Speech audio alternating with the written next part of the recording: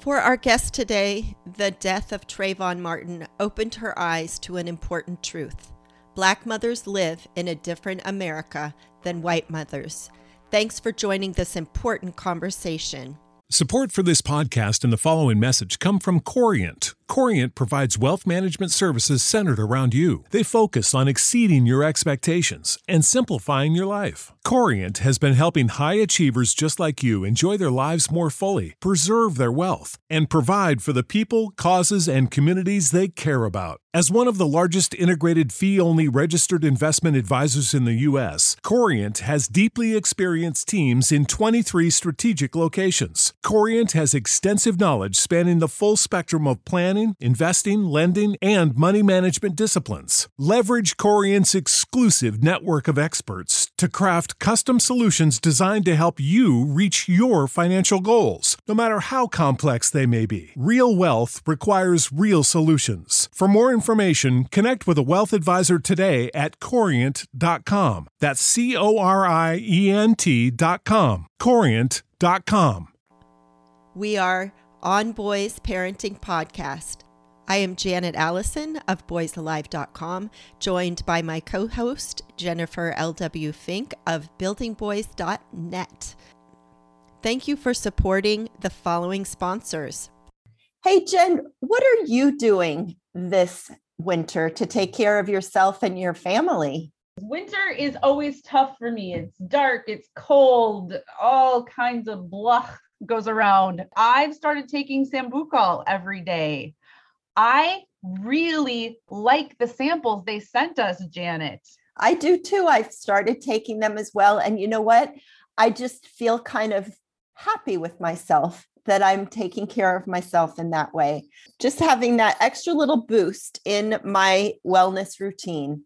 I like that there are so many different options too. We got a sample of the gummies, we got a sample of the drink powder and the syrup. I love the gummies. And I gave one to my 18-year-old to see what his response was. He said, solid, which is very high praise for an 18-year-old boy. Oh, yeah. Oh, yeah. Listeners, we are talking about Sambucol. This is powered by Nature's Superfruit, which is black elderberry. It is a dietary supplement. So you can incorporate this into your wellness routine. Go to sambucolusa.com. That's SAMBUCOLUSA.com and use the discount code BOYS15 to get 15% off of your next order. We want you and your family to stay in good health this winter. Sambucol is another way you can do that. If you've been listening to us for a while, you've heard me talk about Jen's newsletter, the Building Boys Bulletin. She is on top of what's happening locally and globally for boys, and she puts it all together in the Building Boys Bulletin, which comes to your email inbox every Monday. And I will tell you, it is the first email I open every day. For a very, very low price, you can subscribe and get this in your inbox also, Building Boys Bulletin. Just go to buildingboys.net and click on the red subscribe button. You won't be sorry. You will be the mom, the dad, the teacher in the know about what is happening with boys. Nefertiti Austin's son was 6 years old when she realized he'd have to learn that his race and gender could get him killed. That is not a lesson that I have had to teach my sons. My sons, as white boys growing up in the United States, have been free to run around and play with toy guns and plastic weapons in a way that Nefertiti's son has not. She's had to think through how to navigate a world set up to challenge her son's very existence. Now, as we're both moms of boys, I am sure that we've encountered some of the same parenting challenges. Boys are boys to a certain extent. And yet my sons and I have been supported in ways that she and her son have not. And as she navigated her parenting journey, she began realizing that parenthood, motherhood in America is very white. As she points out in her 2019 book, Motherhood So White, the default parent in American culture is typically a married white woman with white children. And so she didn't see her experience reflected. And when I read her book, I knew we had to have her on because I'm afraid that sometimes we further perpetuate this idea. Welcome, Nefertiti. Thank you so much for having me. I love that intro. Your son is a high school freshman, I believe, at this point. Yes. As you pointed out in your book, his lifespan has correlated with Obama became president. This seemed very hopeful. And then he was 6 when Trayvon Martin was killed. And you went from thinking about which preschool do I want, what kind of educational concept, to how do I keep this child alive? Yes, exactly. And I'm still thinking that way. Right. And it's been 14 years. 14 years old. He's not a little boy anymore. No, he's 5'10" and wears a size 12 shoe. So we have conversations already about when you're out in the world, you are seen as a man. Right. How does that land with him? Does he get that? Or is it still like, oh, mom? I think he gets it because I notice if he and his friends go out a couple of times, I've overheard when he and his friends have gone out and like they'll go ride their bikes and they're going to Krispy Kreme or something like that. And I've heard him say to them, if we are stopped by the sheriff or LAPD, it's yes, sir, no, sir, yes, ma'am, no, ma'am. And I thought that was great. I was so proud because it let me know that he was listening and I hadn't even given him the speech yet. So he beat me to it. Mm. And it's got to break your heart in a sense that he feels the need to have these conversations. You know, it's terrible, but for communities of color, for Black families, this is our norm. And I would be remiss as a parent, as a mother, if I didn't equip him with everything, you know, before he leaves the house. And again, it's none of it is to make him feel bad, but it's just to make him aware and to keep him safe, just to the best of his ability. I mean, even with all this information, we know that anything can happen at any time. And so I try not to spend a lot of time on it, but again, I have to. I really have no choice. And I think that he has accepted the fact that he is seen as a Black man in America and that protections that your sons have, he does not have. And so he has to conduct himself accordingly. As I was reading your book, you know, you became a parent in a kind of non-traditional way, particularly in your community through the foster care system. You adopted your son as a single mother. Right. So in some ways you knew you were going against what the norm was. Right. Right. Yeah. I wasn't thinking, ooh, let me break conventional norms. Because that will be so fun and Exactly. easy, right? Exactly. One more thing to have to wrestle with. No, Right. I was thinking that I really wanted to be a mother, and that feeling superseded anything else that was happening in the moment. And then in typical Neff fashion, I'll figure the rest out. I'll figure it out as I go along. That there's some truth to that for all of us, however you become a parent, whether it is you plan to become a parent, you didn't plan to become a parent, adoption, birth, anything of parenting, we're figuring it out as we go. Mhm. And you mentioned, you didn't think, let me challenge the conventional norms. Mhm. For me, so much of parenthood has been discovering that there are norms there that I didn't even know existed. Yes, my friends and I joke about when things happen, we say, oh, go grab your parenting book because it's on those pages that are written in invisible ink. You know those pages, So, okay, look, what page are you on? I'm on the same page. It's in invisible ink and nobody can read it and we don't know what we're doing and we don't know what's going on. And the good news is we're all miserable together. Yes. There you go. I love the invisible ink. That's great. Talking about norms, as a woman, I didn't realize all the ways in which gender also affected boys' experience in the world. And so it struck me in your book, you're talking about your son is 4 years old and men in his life being insistent that handshaking is the universal male greeting, that at 4 years old, he needs to shake hands. And you wrote, It had never occurred to me that there was an expectation for little boys to adhere to a specific masculine salutation.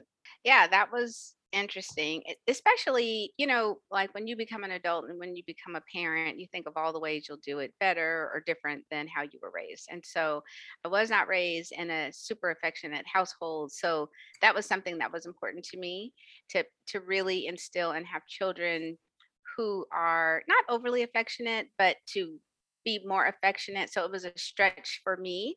And so here I'm thinking I'm doing something because I'm going to avoid the whole man box and he's going to be comfortable in his skin and be able to give a hug and all of that. But my grandfather was really like, no, no, boys, we shake hands. No hugs, shake No, hands. no Yeah. hugs. Yeah. The other thing, I confess I have not read the entire book yet, but I just have read the part about learning to pee standing up. Yes, And that's rough. The things we never think of when we're parenting, right? Exactly. I liked what you said. As parents, we want to do better, and each of us has our own individual definitions of what that means. As a woman, you're well aware of so many of the harms that have happened in the world. You knew about the man box, that this whole repressing emotions isn't good, and you wanted something different for your son. And yet the community around you said, hey, this is still a thing. And if your son is going to exist in this society, he has to know how to navigate it. Yes, yes. And it's still very much a thing. That's something that I struggle with. My youngest son is about the same age as your son. My youngest son is 15. Okay. Is yours 15 or 14? 14, but he's about to be 15. So this trying to prepare them for the future, in which I'm hoping it's okay for them to share emotions while navigating the space right now, where in many places it's not, creates a lot of tension for me. I would agree. My son goes to an all boys high school. And so just kind of hearing about what's going on, and he absolutely loves it. But I suspect that at school, he's definitely far less emotive.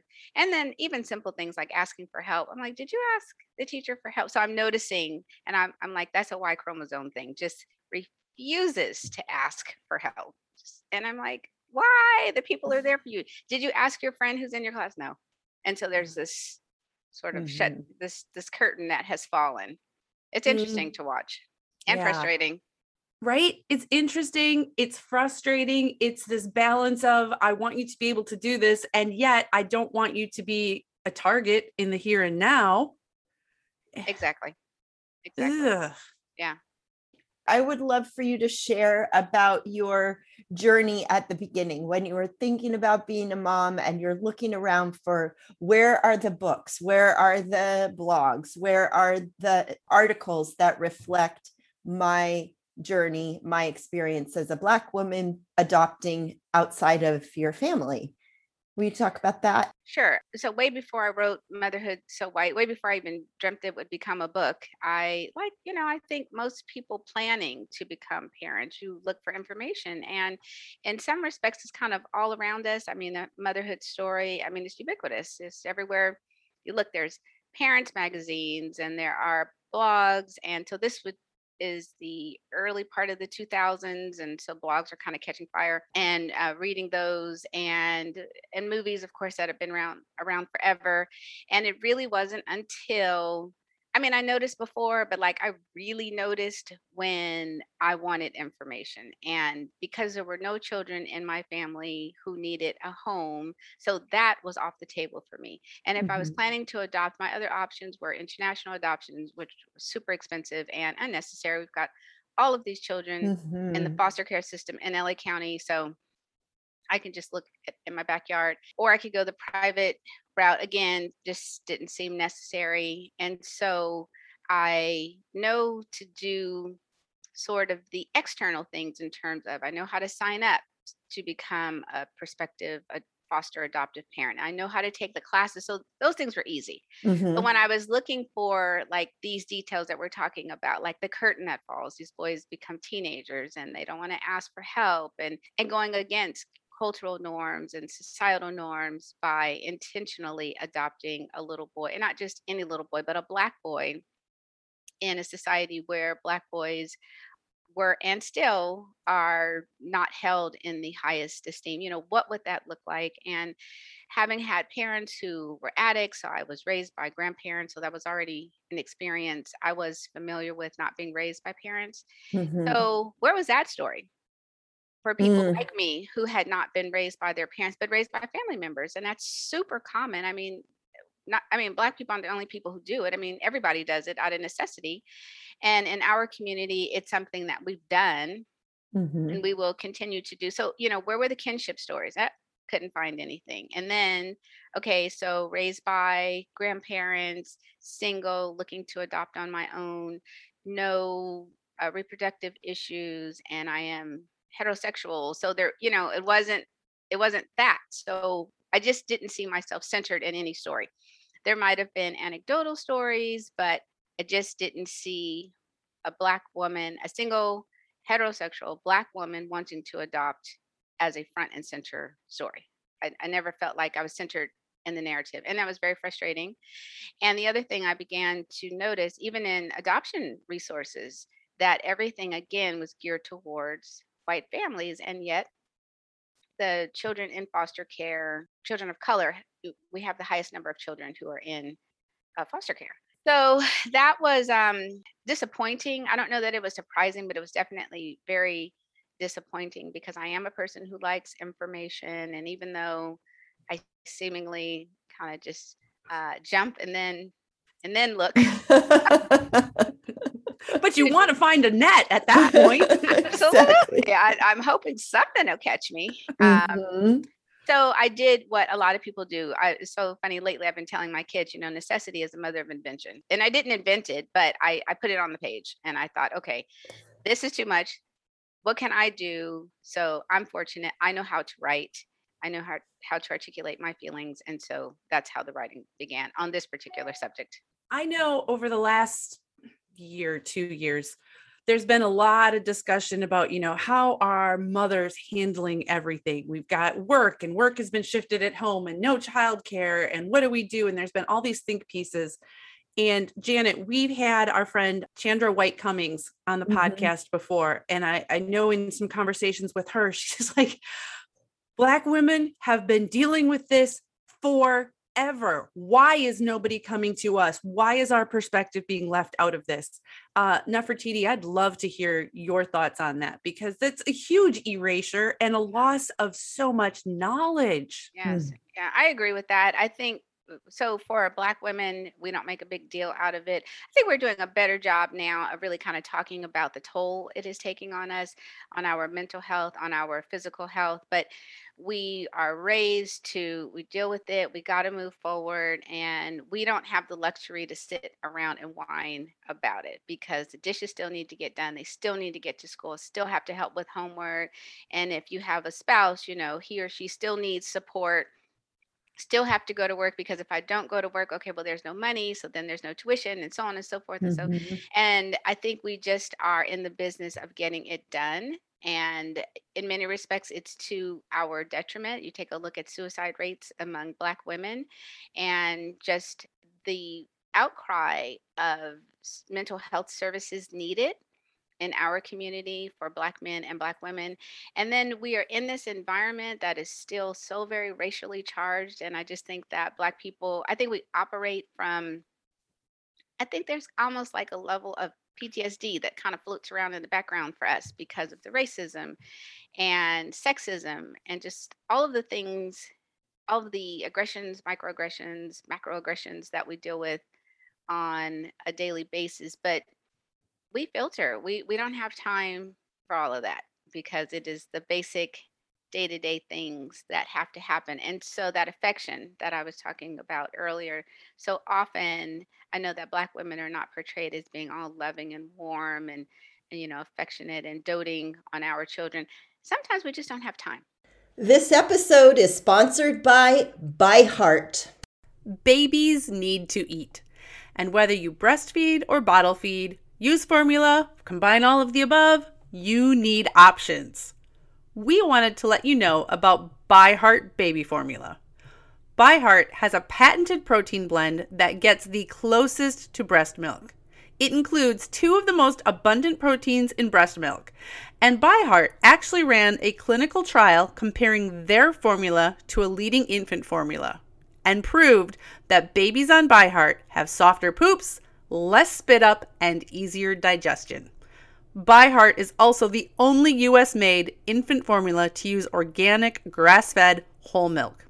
So if you need baby formula for your baby, consider ByHeart. New customers can get 10% off your first order by using code ONBOYS at byheart.com. That's BYHEART.com/podcast, and it is 10% off your first order. byheart.com/podcast. This is a limited time offer, and additional terms and conditions may apply. We all know that vitamins can help fill nutritional gaps in our diet. But a lot of us don't like to take vitamins because we don't like swallowing pills. How do you feel about that, Janet? There's some days that I look at my vitamins and go, yeah, I should take those. I'll do it later. But I'll tell you what's changed. I have gotten Easy Melt vitamins. I have the D3 and I have the B12s and a multivitamin.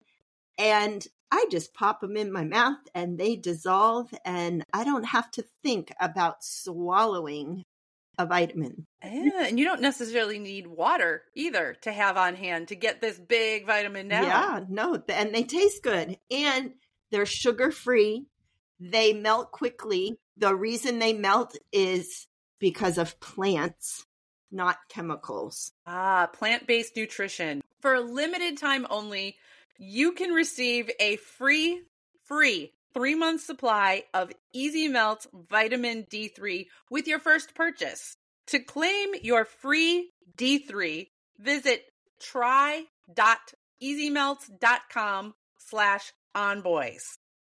That's try.easymelts, EZMELTS.com/onboys. We're so spent by the Mhm. end of the day that there really isn't time for that. And when you have more than one child, the second child, third child gets the shaft. And I feel so sorry for my daughter because she's super warm and fuzzy. And, Mom, I just want to talk to you and I just want to spend time with you. And I'm like, can you give me just a couple of minutes? And I'm hoping that she'll fall asleep before I really have to engage because I am exhausted. Yeah. Thank you for that confession, because you are most certainly not the only parent who has ever felt that way. And then sometimes, I don't know about you, but there have been times I'm like, fine, I will spend time with you or lay with you as you go to sleep. And guess who falls asleep first? Hands are raised, listeners. Hands are raised. Absolutely. What you said, there were a couple threads in there I want to pick apart. In the business of getting it done, as a writer myself, this has so much to do with whose books get published and whose don't. And what I mean by that is when you are in the day-to-day, I am trying to survive, keep a roof over my kids' heads, keep them fed, keep them alive. I don't have time to create a book or to do a podcast. And so that definitely influences whose voices get heard. Absolutely. Absolutely. Yeah, it's a lot on us, and especially I'll say most recently during the twin pandemics. So 2020, our whole world just blew up. So between COVID and then racial reckoning. So the good news was Motherhood So White was suddenly discovered, and it had been out about like 6 months. And then I got so many invitations for interviews and Zoom meetings and this, that, and the other. So on the one hand, it was like, whoa, people see me. And they want to learn about Black motherhood. I'm interesting. I'm in vogue. But what I understood, as many Black people did, was more than likely this will be a moment. And when white people get over feeling guilty, then I kind of go back into not necessarily obscurity, but things will kind of quiet down. And in the midst of everything that was going on, so many of us were inundated with, tell us what to do, or I'm going to interview you and I'll send you questions. And there was still so much labor that was Mhm. expected of us to do. And Mhm. it was free labor. So it's like, wow, I'm suffering just as much as you are. I've got an added layer because this is driven by race and white supremacy. And you want me to do even more labor. You want me to Right. tell you what to do, but you haven't asked me how I felt, Mhm. how all of this is impacting me, how afraid I am for my child when both of them are outside, and when my son rides his bike to my aunt's house. So she's like a 2-minute car ride. But when he rides his bike to her house to pull the cans out every Sunday, I'm clocking him. Mhm. And we live in a good neighborhood. We live in a really good Yeah. neighborhood, and I'm clocking him. And if after a Mhm. certain point goes by, I don't want to alarm him, but I'm kind of thinking, and then he'll come on and he'll say, "Oh, well, Aunt Carolyn, gave me something, a snack." And so that's what kind of took so long. But I shouldn't have to time him. Right. But Right. but no, it's asking us like, how do we feel? So that fear on top of everything else that needs to happen, it's still it's with us. It just hums. It's just something that's Mhm. just with us. Mhm. And I'm curious, as your book got noticed, as you came to the forefront, are there other voices also? Other Black moms, other Black women that are talking about the same thing? Is Oh, this definitely. Yeah, good? it's certainly a few more books came out after mine, which is great. I got a notice on Instagram this morning about another woman who's got a book coming out on motherhood, which is wonderful and fantastic, and hopefully it'll be more than just one or two titles per year. Mhm. And even when I got started, when I was searching for an agent, I mean, you guys are writers, that's a process in and of itself, and being told then, oh, the market is saturated, so you're going to have a hard time getting another book published, or getting a book published period, about motherhood, because the market is saturated. Who is it saturated for? Right. And you're like, Exactly. I have Wait a gone to the minute. library. I went to the bookstore. I have asked. I'm telling you, it's not Yeah. saturated. Yeah, it's not saturated. And I mean, okay, I was listening to NPR, taking my daughter to school, and there's a book that's coming out about Julia Child, and I thought, wow, another one. And how many movies have been made about Yes. her? And I mean, I could just think of so many stories have been told over and over and over. And Mhm. the angle is different, of course, but we are not given that benefit. And in the parenting space, it is still, white mothers still have a lock on parenting, what's important, what's relevant, what's timing. And those stories still get published, and they still get pushed and reviewed by New York Times, and things like that. Our stories do not. Yeah. Mhm. And as a white mom, I don't know if I would have gone to the bookstore looking for a parenting book and picked up your book. Sure. So how do we get that crossover going so that we all can share this story? Yes. And the other thing I find interesting is people assume that I self published. And I know what the Really? assumption is about. And the assumption is because no one would publish a book written by a Black woman, writing about motherhood, writing about race, and adoption. That's the other thing, it becomes niche, but it's not a niche story. It's still parenting. Absolutely. You know, Yeah. Yeah. Reading your book and talking to you and talking to others, I realize that there's so much value if we include all these diverse perspectives. Parenting is cultural. Parenting yes. is based in our communities. And so we all have our own cultural practices, traditions, but the more we can learn from each other, maybe we don't have to read the invisible ink on the page of the book that nobody wrote, right? Exactly. I agree. And there's so much fun that we could have together. I mean, hello. Right? I mean, Mhm. children at a certain point are children, and they need to learn how to pee on the potty, for instance, Yes. Yes. and Yeah. how to get safely from point A and point B. And community and culture, there's context over all of that, but I guess I'm stuck in a sense at I don't know where I fit into this. I don't know how I can further support other people when other people of other cultures and other races when I know, like, I don't have the history. Sure. I'm not a Black woman. I don't Right. have Black children. I grew up in a very small place. And I also feel like I'm just asking you to do what you said don't do, like do the emotional labor and tell me what to do. I don't want to do that either. So I think Yeah. Well, you know what? Okay. So the thing about the labor, I did tap out after the Capitol riots last January. So I wrote an article for the Washington Post.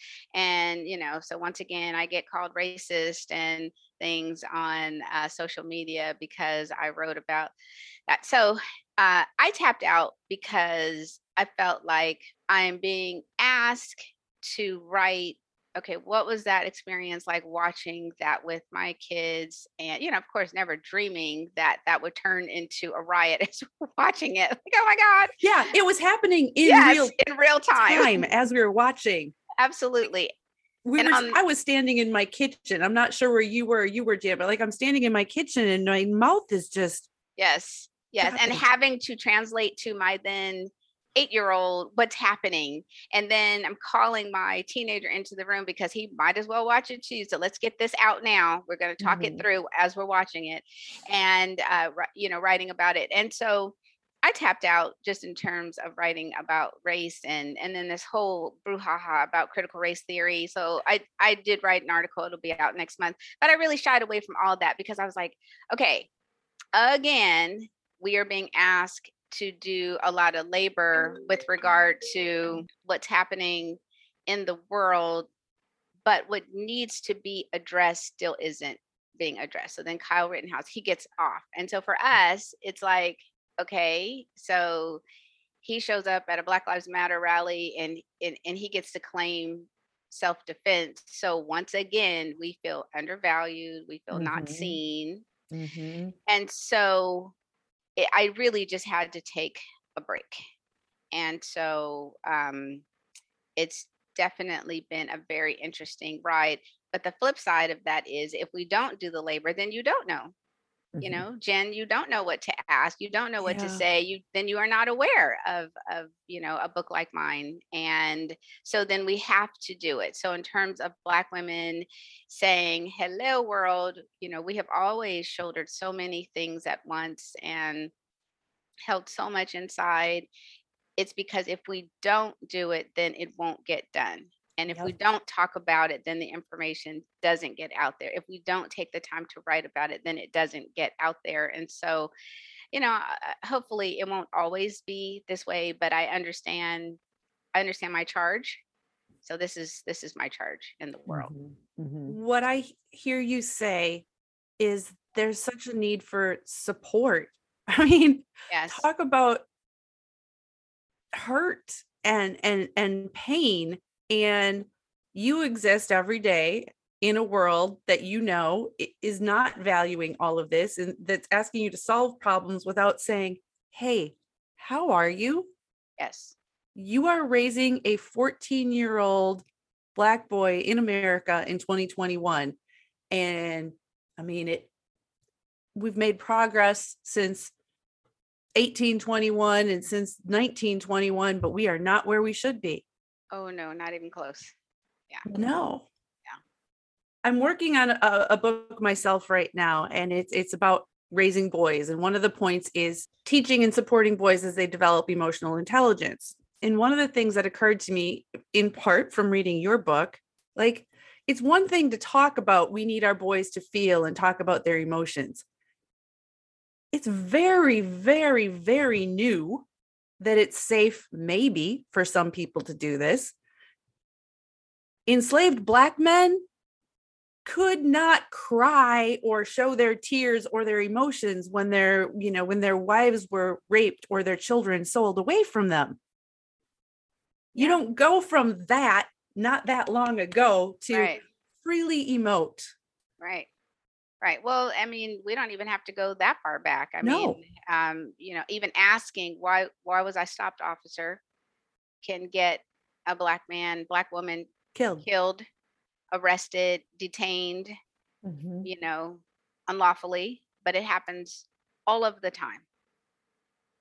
And if you ask, if you question so often, then you are painted very broadly with, well, that person's sassy. Oh, that person is aggressive, which is, certainly a word that's applied to Black people, communities of color. They're aggressive. They were being aggressive. And that's a negative term, not assertive, but being aggressive, Right. which is two different things. Right. The angry Black woman stereotype versus, hello, I actually have a lot of things to be angry about, and I'm standing up for myself versus I'm standing up for my family. That's a whole thing that I'm sure you navigate all the time. Yeah. Well, it's the angry Black woman versus the badass. And so Black women aren't seen as badass. And I remember like looking at these parenting books, these mom books, and, badass becoming a thing that you could put in the title of a book or naming a blog or something. Like that was a cool thing to do. And so she was badass. She wasn't angry. But if you said angry woman, then we already knew who we were talking about. And even Michelle Obama wrote about this in her book, that she struggled with that label and how to navigate how she was presenting to the world and having to try to step away from that stereotype, from that label. Exactly. Supporting moms who are parenting boys is very much our mission here. And as a white woman, I am aware that Black boys and parents of Black boys have challenges that I don't face personally, but I want to make sure that I include those voices. I want to do what I can to help. What are some things in general in terms of, parenting and including voices and supporting those who historically and currently do not have that same support? What are some things that those of us who are currently blogging, podcasting, writing books, what can we do? Well, you're doing it, which is you invited me on your show and we're having a wonderful conversation about it. And I found that in many instances, I was like the first Black person, the first Black guest, male or female, on many podcasts, which is curious. So I think casting a very broad net is not that hard. There's so many people are open and receptive to telling their story. You just have to reach out to us. I think don't be afraid to reach out. We need an invitation.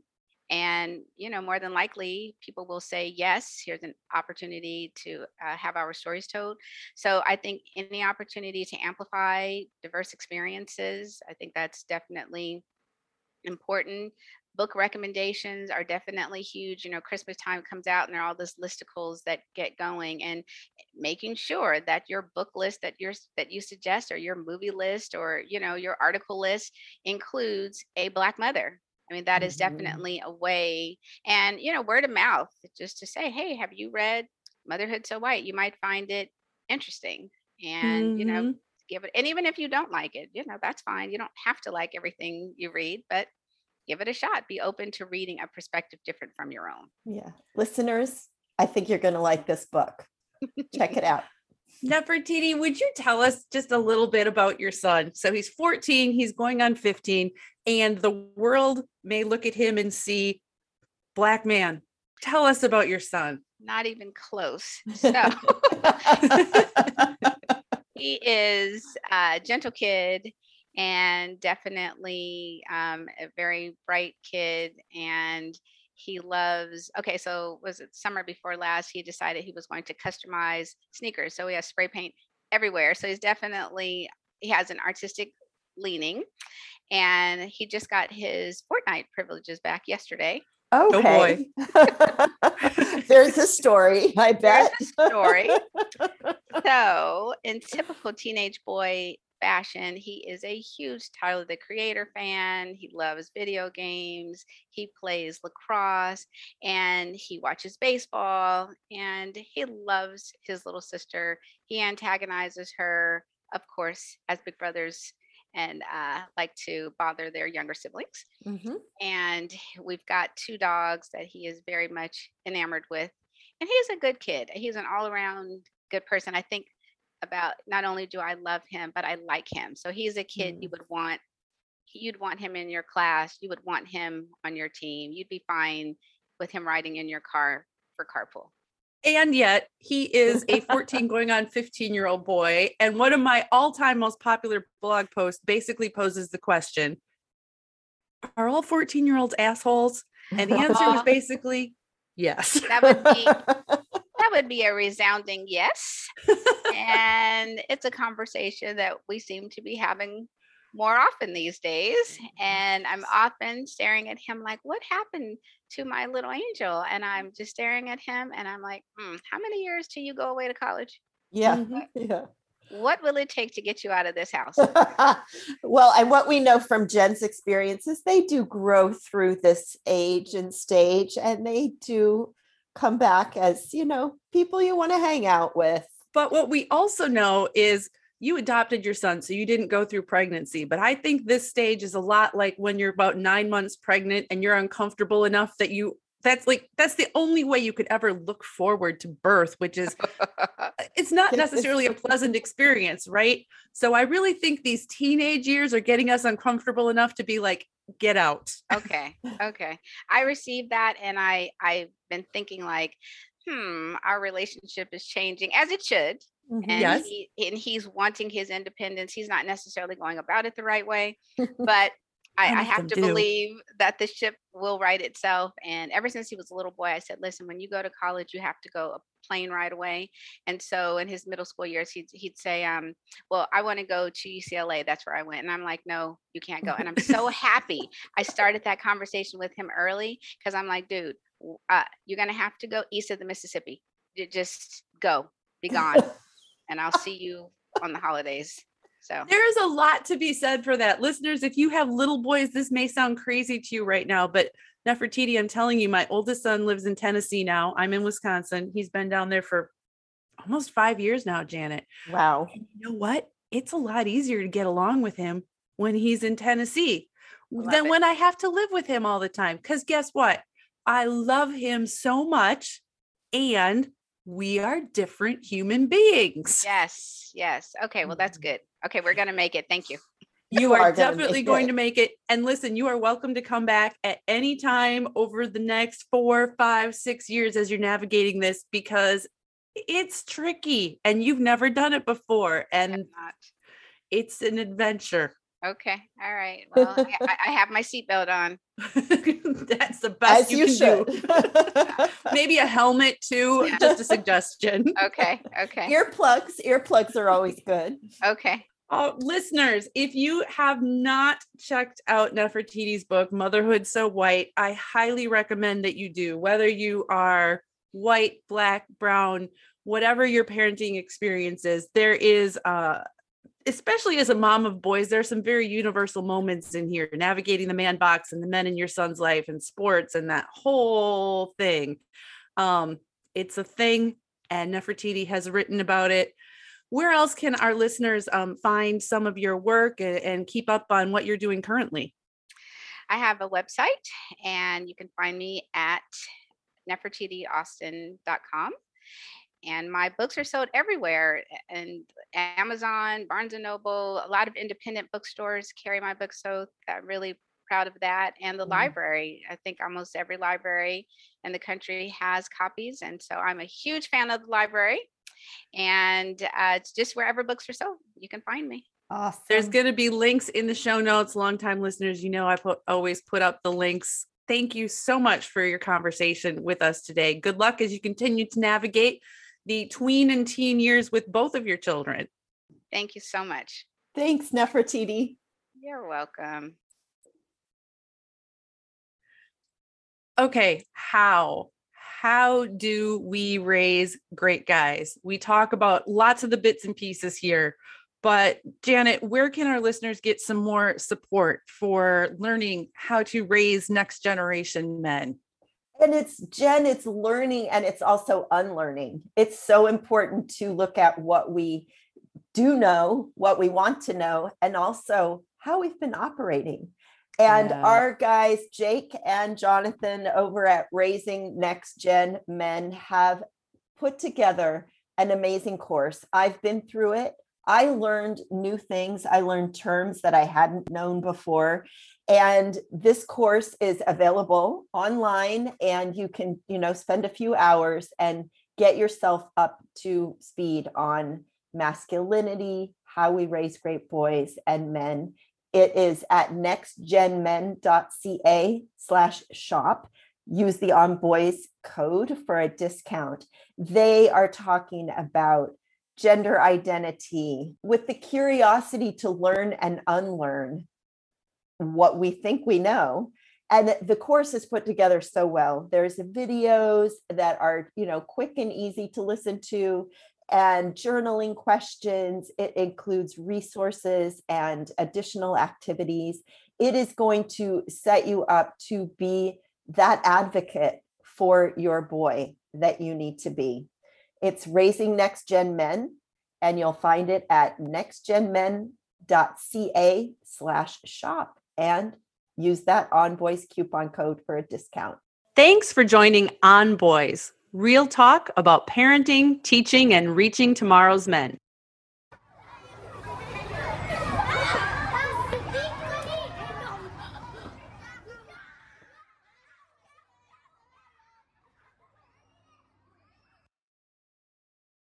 You know how to book flights and hotels. All you're missing is a tool to plan the travel experiences you'll have once you arrive. That's why you need Viator. Book guided tours, excursions, and more in one place. There are over 300,000 travel experiences to choose from, so you can find something for everyone. And Viator offers free cancellation and 24/7 customer support for worry-free travel. Download the Viator app now and use code Viator10 for 10% off your first booking in the app. Find travel experiences for you. Do more with Viator.